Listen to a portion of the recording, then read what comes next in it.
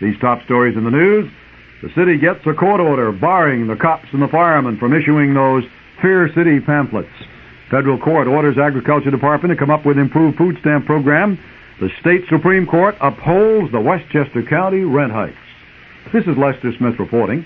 Next news as it happens. Next scheduled news at 11 o'clock over WOR, Radio 710, The Talk of New York. And here is Gene Shepard.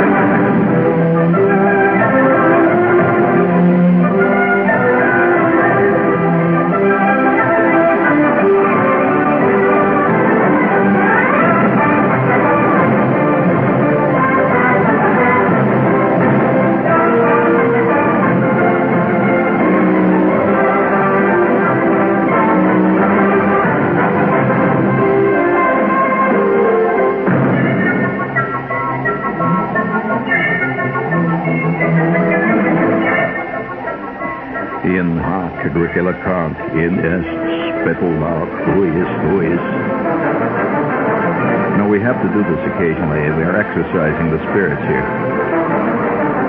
Yeah. I mean, we tried everything else, you know. We called the union. That didn't work. So, I'm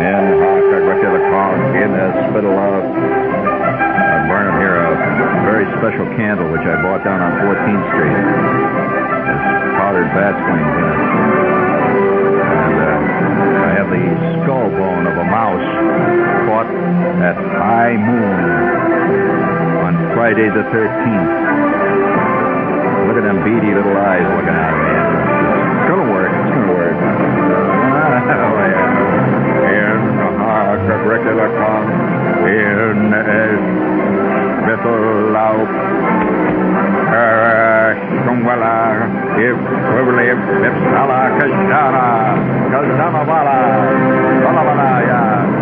I sometimes have occasions, too, to speak in strange and alien tongues, which I do not even understand myself.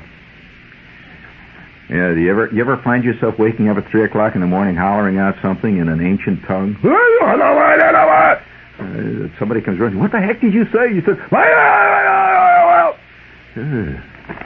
Be careful, friends. That's what happens when you wear too many lampshades on your head at too many parties. Keep your knees loose. Speaking of loose knees, would you please play my loose knees incantation? I have to get this straight. Yes.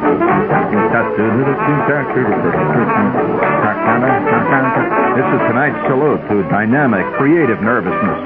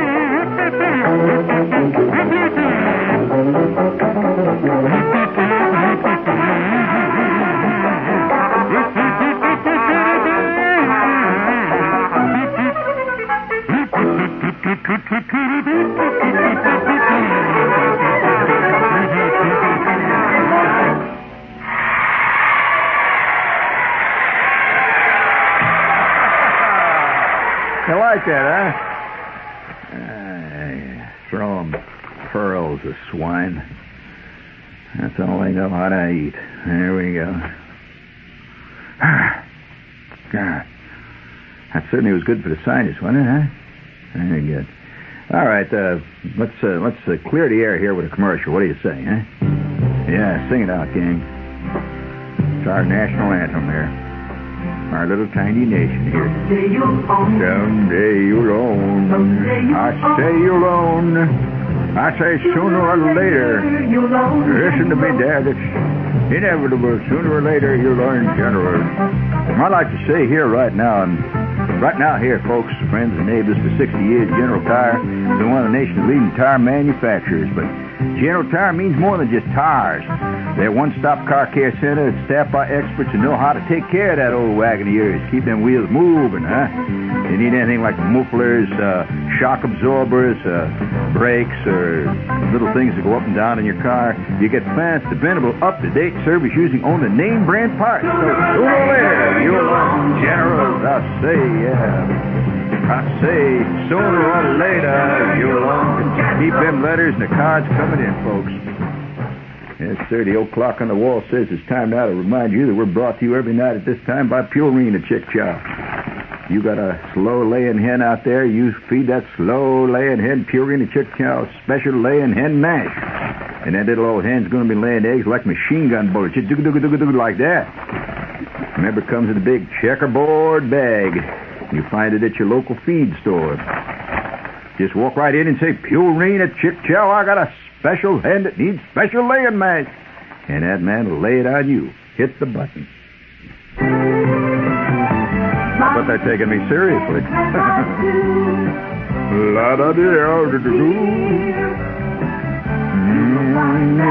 What do we got here?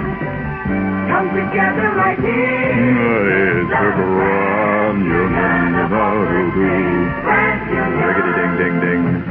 Let's see. This week, a grand buy is corn-fed USDA choice boneless beef bottom round for shoulder roast, $1.48 a pound. And they're having a big Italiano food festivalo, Progresso Italian tomatoes with basil, 35-ounce can, 79 cents. Yeah. Viva Progresso. Viva l'Italiano.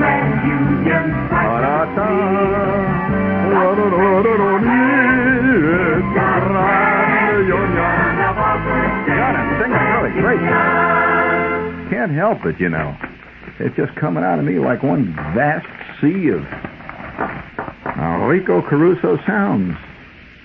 Oh yes, everybody has a vague desire to play Pagliacci.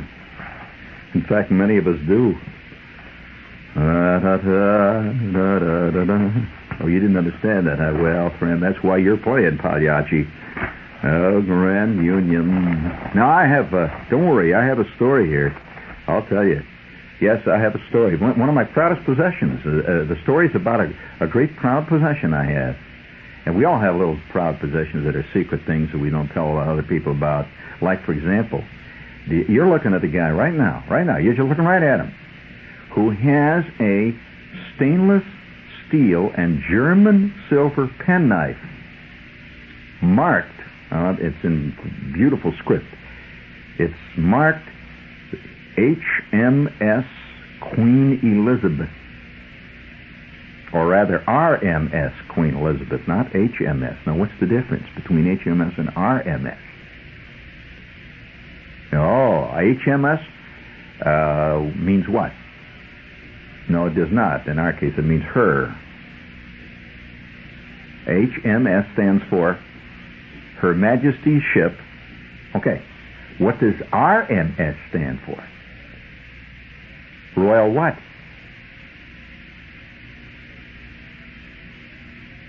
Well, you're both wrong. Nothing but foul balls are coming out of the batting cage tonight.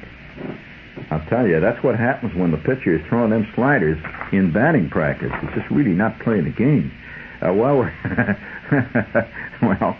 one means Navy and the other means a privately owned vessel. You didn't know that. Well, HM refers to the Navy, the Royal Navy. Which high-potency vitamin do physicians recommend? It's Theragran. Drop down to your local pharmacy or department drugstore section and ask them about this, because they're given 30 extra tablets.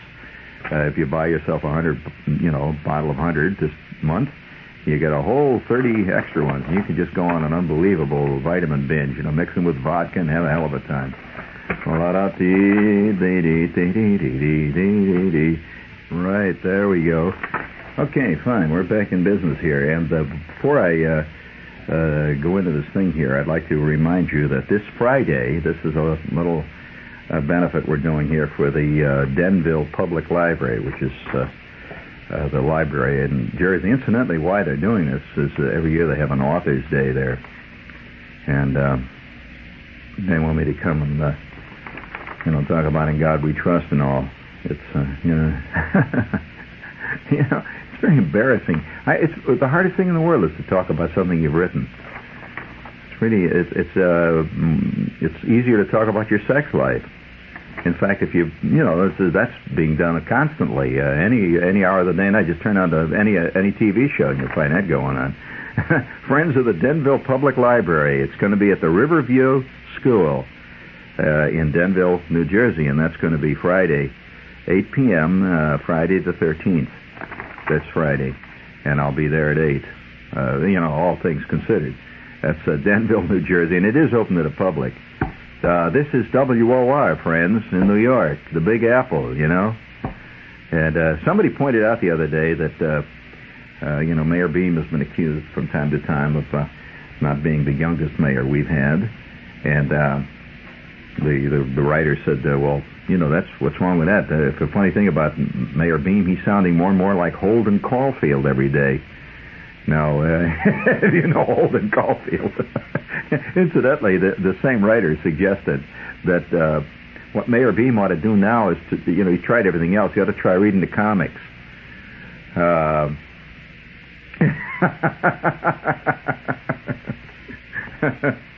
That would be not a bad idea, actually. Now, Charlie Brown, Snoopy says,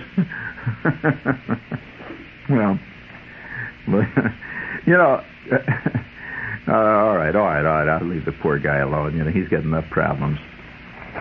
He really does. Aren't you glad you're not New York? Or do you feel like you are? Have you been reading the editorial remarks from all the other cities around the country about New York and its famed profligate ways? I mean, we've got the only guys. We've had the only sanitation workers in the country who could very easily, just with their retirement pay alone, half of them could easily buy themselves a large estate in Bermuda. And oh well, that's New York. That's what makes New York so much, such a thing. Speaking of New York and a thing,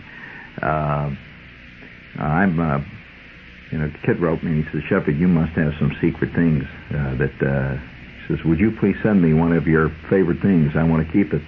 I said, what the hell are you talking about, kid? I'm going to send you one of my things. Get out of and it should be the other way. Every night, I'm dripping my blood into this microphone for you. And what are you doing for me, huh?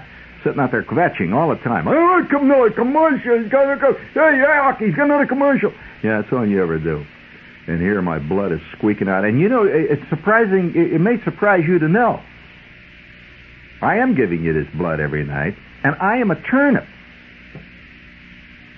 And you know what they say about turnips. You cannot get blood out of a turnip, and here you are. You're doing it. If you could see me, you'd see the green stuff growing out of the top of my head here. I am a turnip. And, you don't squeeze many turnips easy. While we're on the subject of turnips, I am a model airplane builder. I must admit that one of my secret vices, which I had never talked about much on the air, is that every time I pass a hobby shop, and they have in the window there, say, they have a model that somebody's, built in, and it's hanging in the window there. One of the proudest moments of my life was a model of mine one time, which I was about 15 at the time I built. And this is not the kind that you just stick together, with the plastic wings. I'm talking about a model, buddy. I'm talking about the whole works. 1/8 inch balsa wood longerons, including very carefully covering this baby with the Japanese rice paper, and oh wow. I built a model and entered it into a contest, and I won the prize. Believe it or not, I won the only first prize I've won in my life, really. And I must add, one of the great first prizes. I couldn't think of a better one to win. And I won the first prize. And you know what the first prize was? I won, and this big model shop in town was having this big contest in the middle of summer. You know, it's summer vacation. And I went out, and I was always buying stuff like spinners, and I was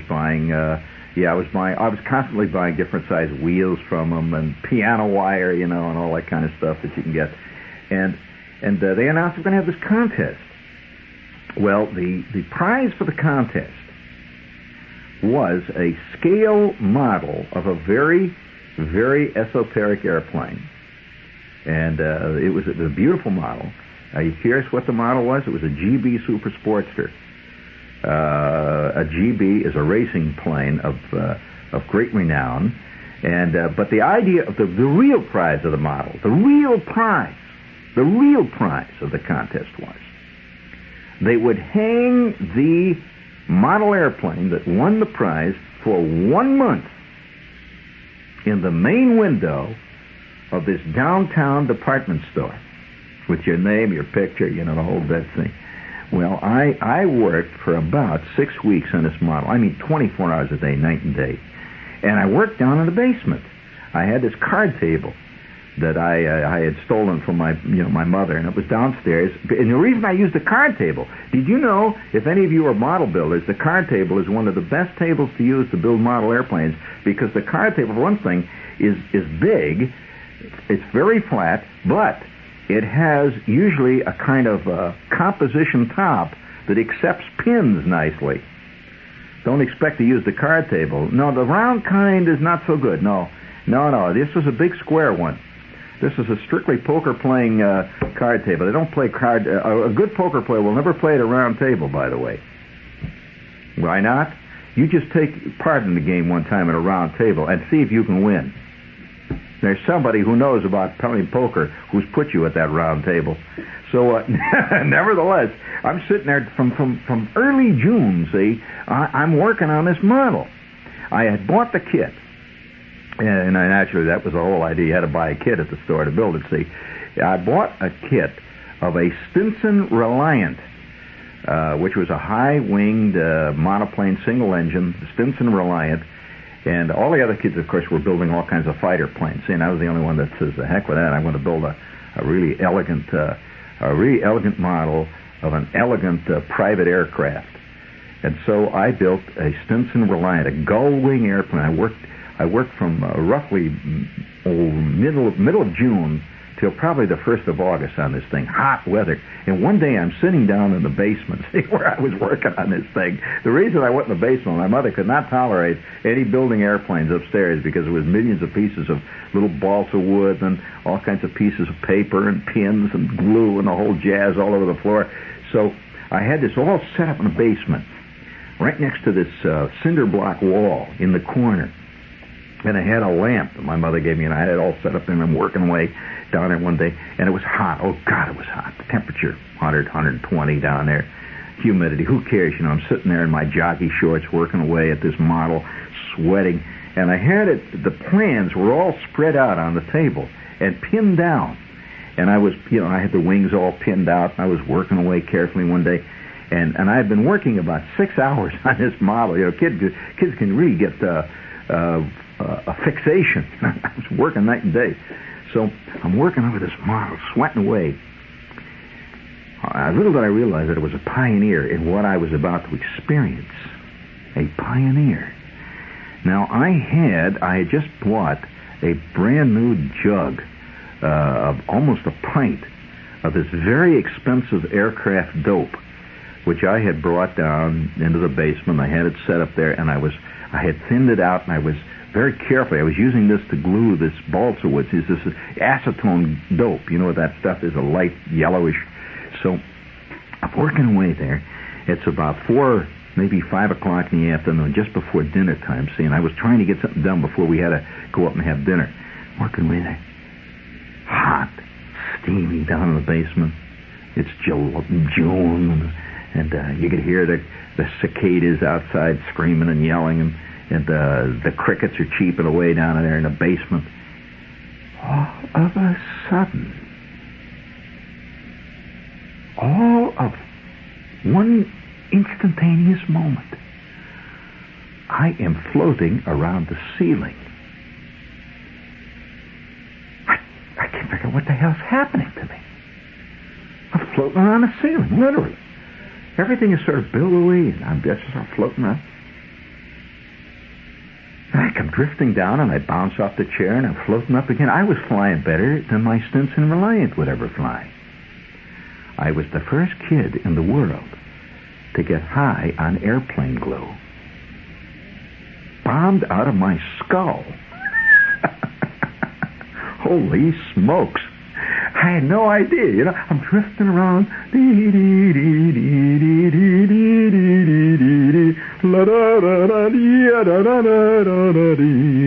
Somewhere off, the heavenly chorus was singing. I can't stand heavenly choruses, And this heavenly chorus was singing, la-da-da-dee, la-da-da-da-dee. And I was floating around. And I'd land once in a while. Every time I would land, I would glue in another rib in the wing. And then I would float up in the air again. Well, I remember drifting up the stairs. My mother, I could hear her hollering for a long far distance, "Come on up, supper's ready!" And I drifted along over there. Didn't touch the ground at all, and I went drifting right upstairs. It's funny, it's the first experience I ever had of going up 2 flights of stairs, just sort of drifting up like a balloon in a rising updraft. And I just drifted right into the kitchen, and I circled the table about 3 times where we had dinner all the time. I drifted around, seeing the old man is sitting there reading about the White Sox. My kid brother is whining, and I drift around. And I come slowly down to a mooring, I'm throwing out the anchor ropes. The Graf Zeppelin was slowly coming in to Lakehurst. The old man looks up and he said, "What the hell's the matter with you?" I said, "I don't know." You could hear the birds singing there. And what he figured, immediately was that I'd gotten into his Pabst Blue Ribbon. Which was absolutely not the truth, no way, you see. So, anyway, that summer went by in a haze because I spent it down in the basement. And I tell you, I couldn't figure it out. Every morning I would wake up with an unbelievable headache. At first, the thought was, that I was growing another head. Kids get these strange thoughts. And then I would feel my head, and I had just seen a movie with Betty Davis where Betty Davis was blind. Did you ever see that movie with Betty Davis being blind? Right. Dark Victory, something like that. And I had just seen this movie, Schwartz and I made a mistaken moment. We went down to see this, a Dark Victory. We figured it was a war movie. And we wound up with Betty Davis up there yelling, and she went blind. Well, now, it was funny. I had a brief idea. Maybe I'm going blind. I'm going crazy, in my head every morning. Little did I realize it was down there in the basement that it was all happening. I was not much of a pharmacologist in those days. So, anyway, I finished the model, and it was just gorgeous, beautiful. I still have a picture of this model, by the way. Gorgeous model. It really was. I mean, I worked 8, 9, 10 weeks on this baby.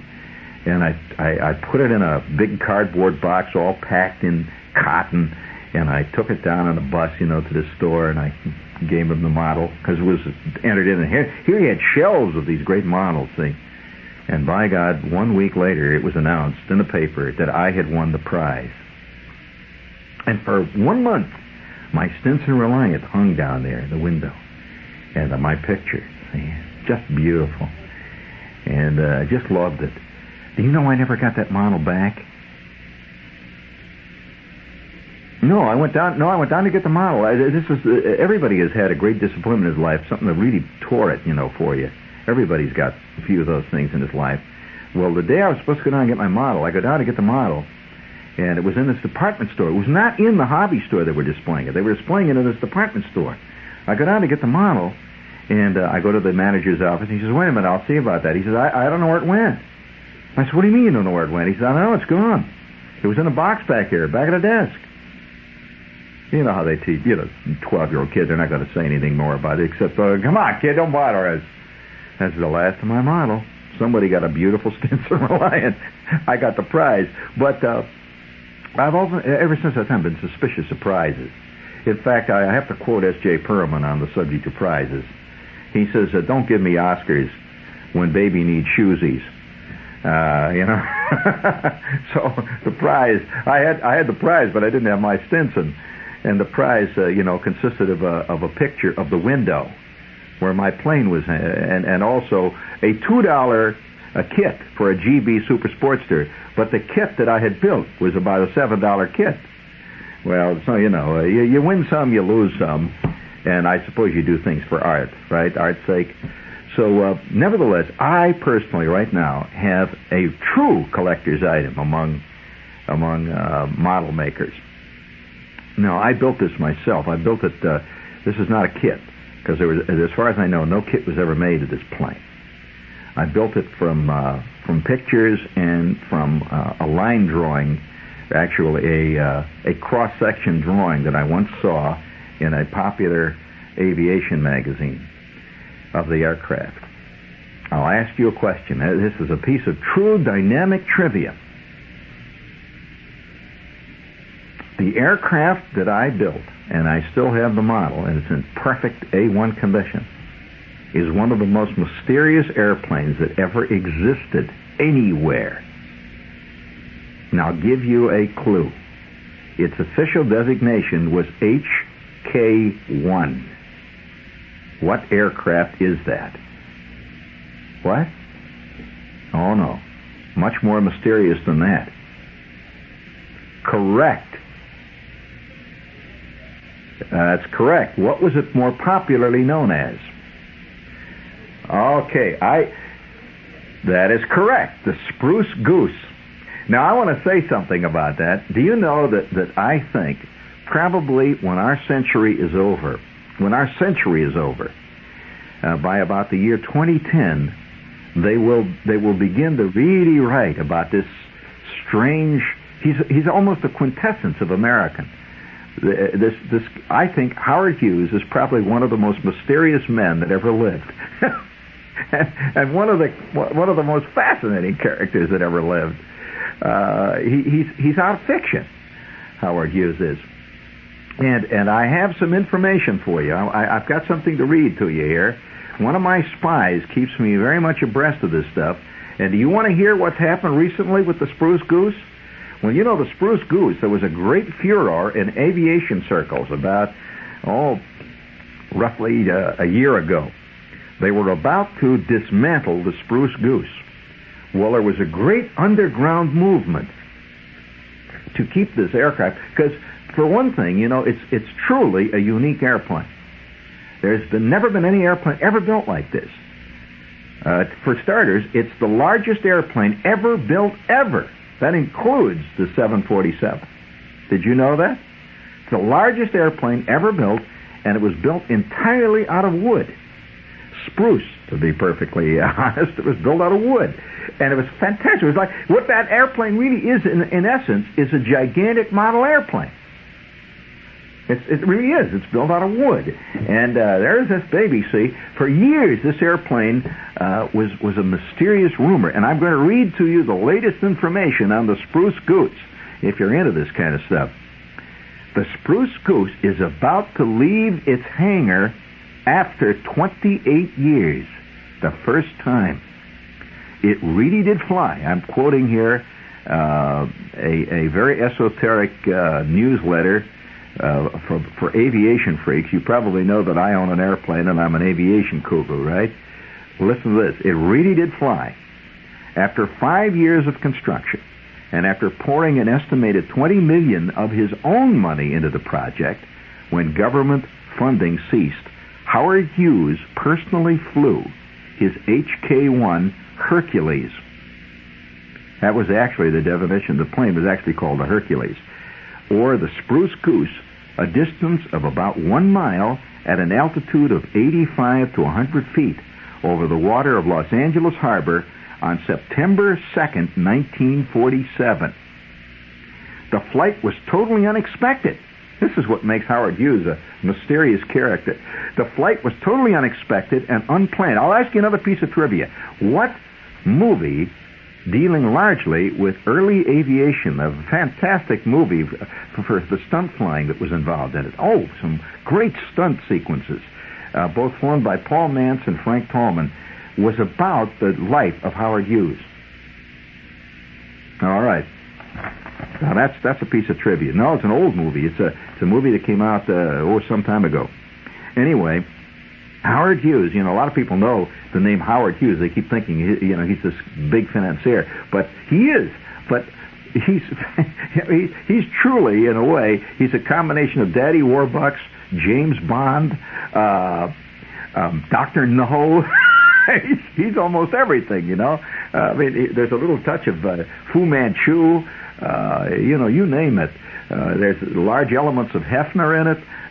It's just, he's a character that you couldn't have, if you had created a character in fiction, and I say this as a fiction writer, people would say, he's created a fascinating, unbelievable character like Top Job or like Odd Job. He's a fascinating character, but you can't believe there's an Odd Job around. But you sure as hell there is a Howard Hughes. Now, you hear, this is the kind of guy he was and is. Listen to this. The flight was totally unexpected.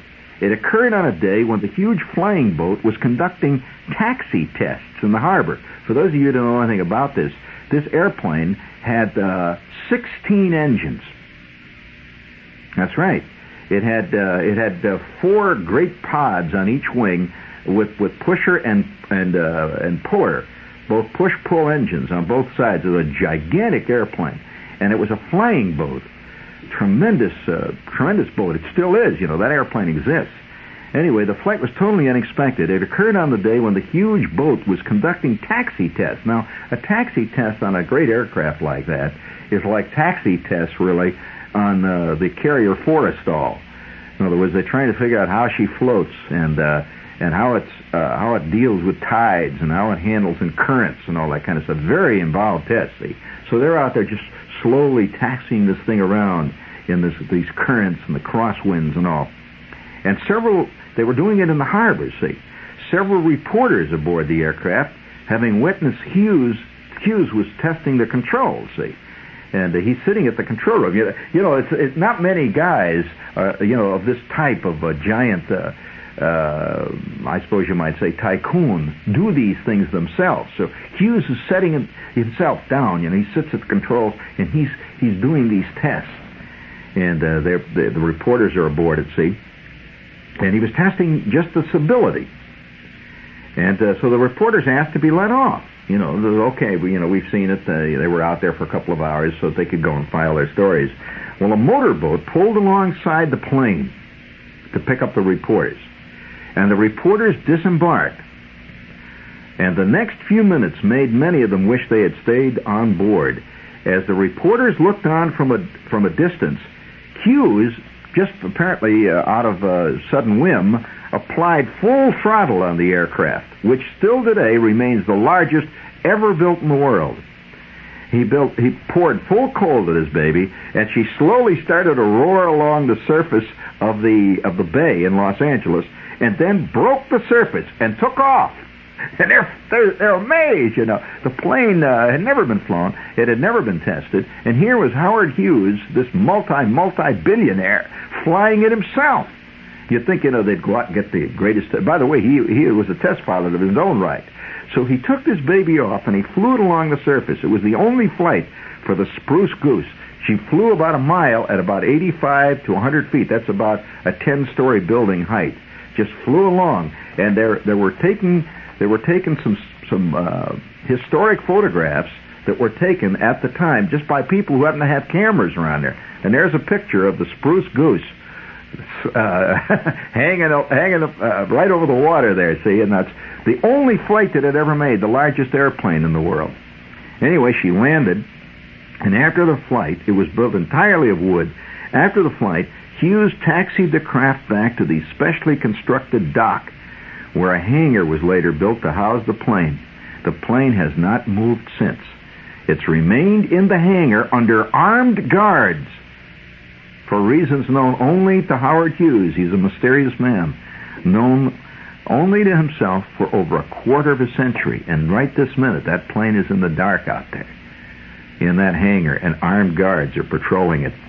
Hughes' reasons for isolating the aircraft, which pioneered many large aircraft design innovations that were responsible for the technology available in today's jumbo planes, remains his own.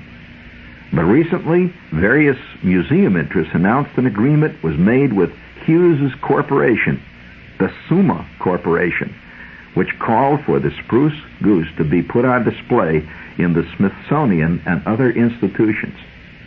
They're going to take it around. The prospect of carving up the historic plane caused groups all over the country to get up in arms with it. And it's a great historic airplane. On April 10th of this year, they finally approved the bill and the legislation and all the rest of it, and the Spruce Goose will be preserved in its intact state as a historical creation, and it will be on permanent display in Southern California, ultimately, where it was built, in an aero museum. They're going to have this baby sitting there, just sitting there. You know, have you ever looked at great historic aircraft? Because I think 100 years from now, people are going to want to see the things which we took so much for granted in our century.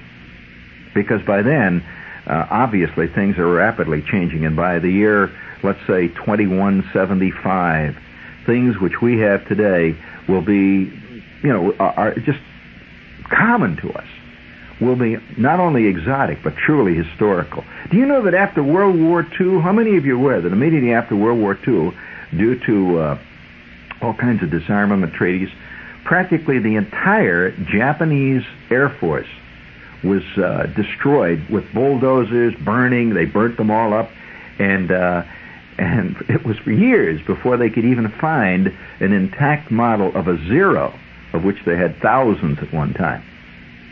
But many of the great aircraft have almost completely disappeared. People use such terms as the Fokker triplane. Do you know that there is not one authentic Fokker triplane in existence? And there were hundreds of them, in fact thousands made in World War I. Did you know that there's not one authentic one that remains? That's the one that Richthofen flew. So if you ever see one and you think you've seen a real one, you haven't. Those are models that have been built up. In other words, they make a complete mock-up of the same airplane. But the actual authentic Fokker triplane no longer exists. There's not a single one in existence. Very few, it may surprise you, very few fighter planes of World War II, of which there were thousands made right out here in Long Island, exist. I can give you examples of ones that have practically disappeared. For example, one of the biggest production runs of all was the famous Thunderbolt. What model was the Thunderbolt? The P-47. That's the great big Thunderbolt, the biggest single-engine fighter plane ever built. There are only a few models of those remaining in the world today. and the ones that are remaining generally have been maintained by private interests who said, let's keep this historical thing. It was the airplane that was the scourge of the Luftwaffe over World War II's skies in Europe. Very few of them remain. Even the early jets have already disappeared.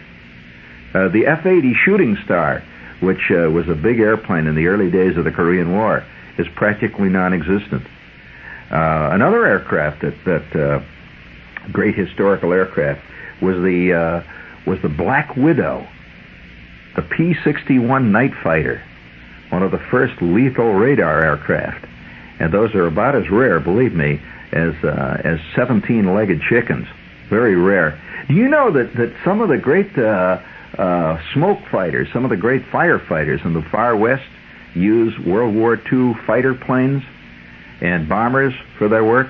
In fact, there was a series the other day on TV, a great series on not a series, a special on fighting fires in the far northwest. And over the hill came this great airplane, and drifting down, and had the big bomb bays open, and they were laying this stuff right down on the fire.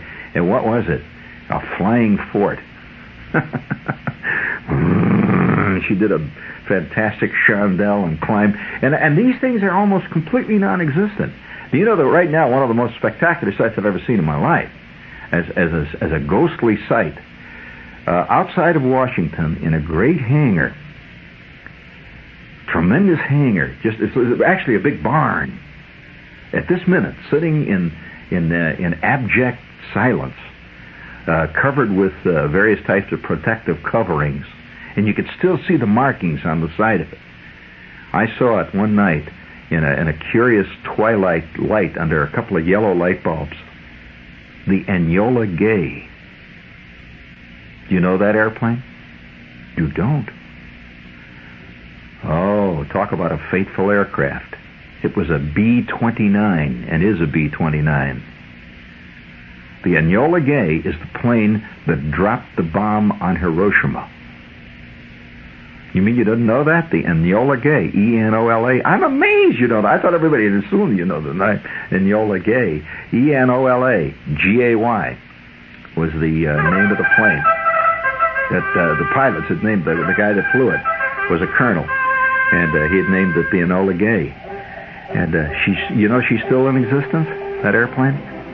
Wow. You know, I talk about the historic planes. One time I was in Indianapolis, and if you go into the airport at Indianapolis, there's a hangar down there that has the name of a great American aviation pioneer, Roscoe Turner. Now the big thing, it says Colonel Roscoe Turner Enterprises. Well, I was able to win my way inside, and sitting there in absolute pristine, practically every bolt intact, is a great racing plane of Colonel Roscoe Turner's big 57 on the side, painted gold, sponsored by Heinz Pickles. That's why it said 57 on the side. Do you know that one of the great historic airplanes was found in a high school here in the East, being used by a high school aviation class? You know, for years it had been sitting there. They kept taking it apart and put it together, and they discovered a great aviation find, and it's now hanging in the Smithsonian after being completely restored. And I think 100 years from now, the people walking around in that town are going to want to see a Volkswagen. Really, they're going to want to see a Ford Pinto. Really, a mint Pinto. That's fantastic, you know. Can you imagine what a mint? Well, let's just say, for argument's sake, a Pinto will be worth in the year 2175. You better stockpiling, buddy. This is WOR New York. Stay tuned for In Conversation.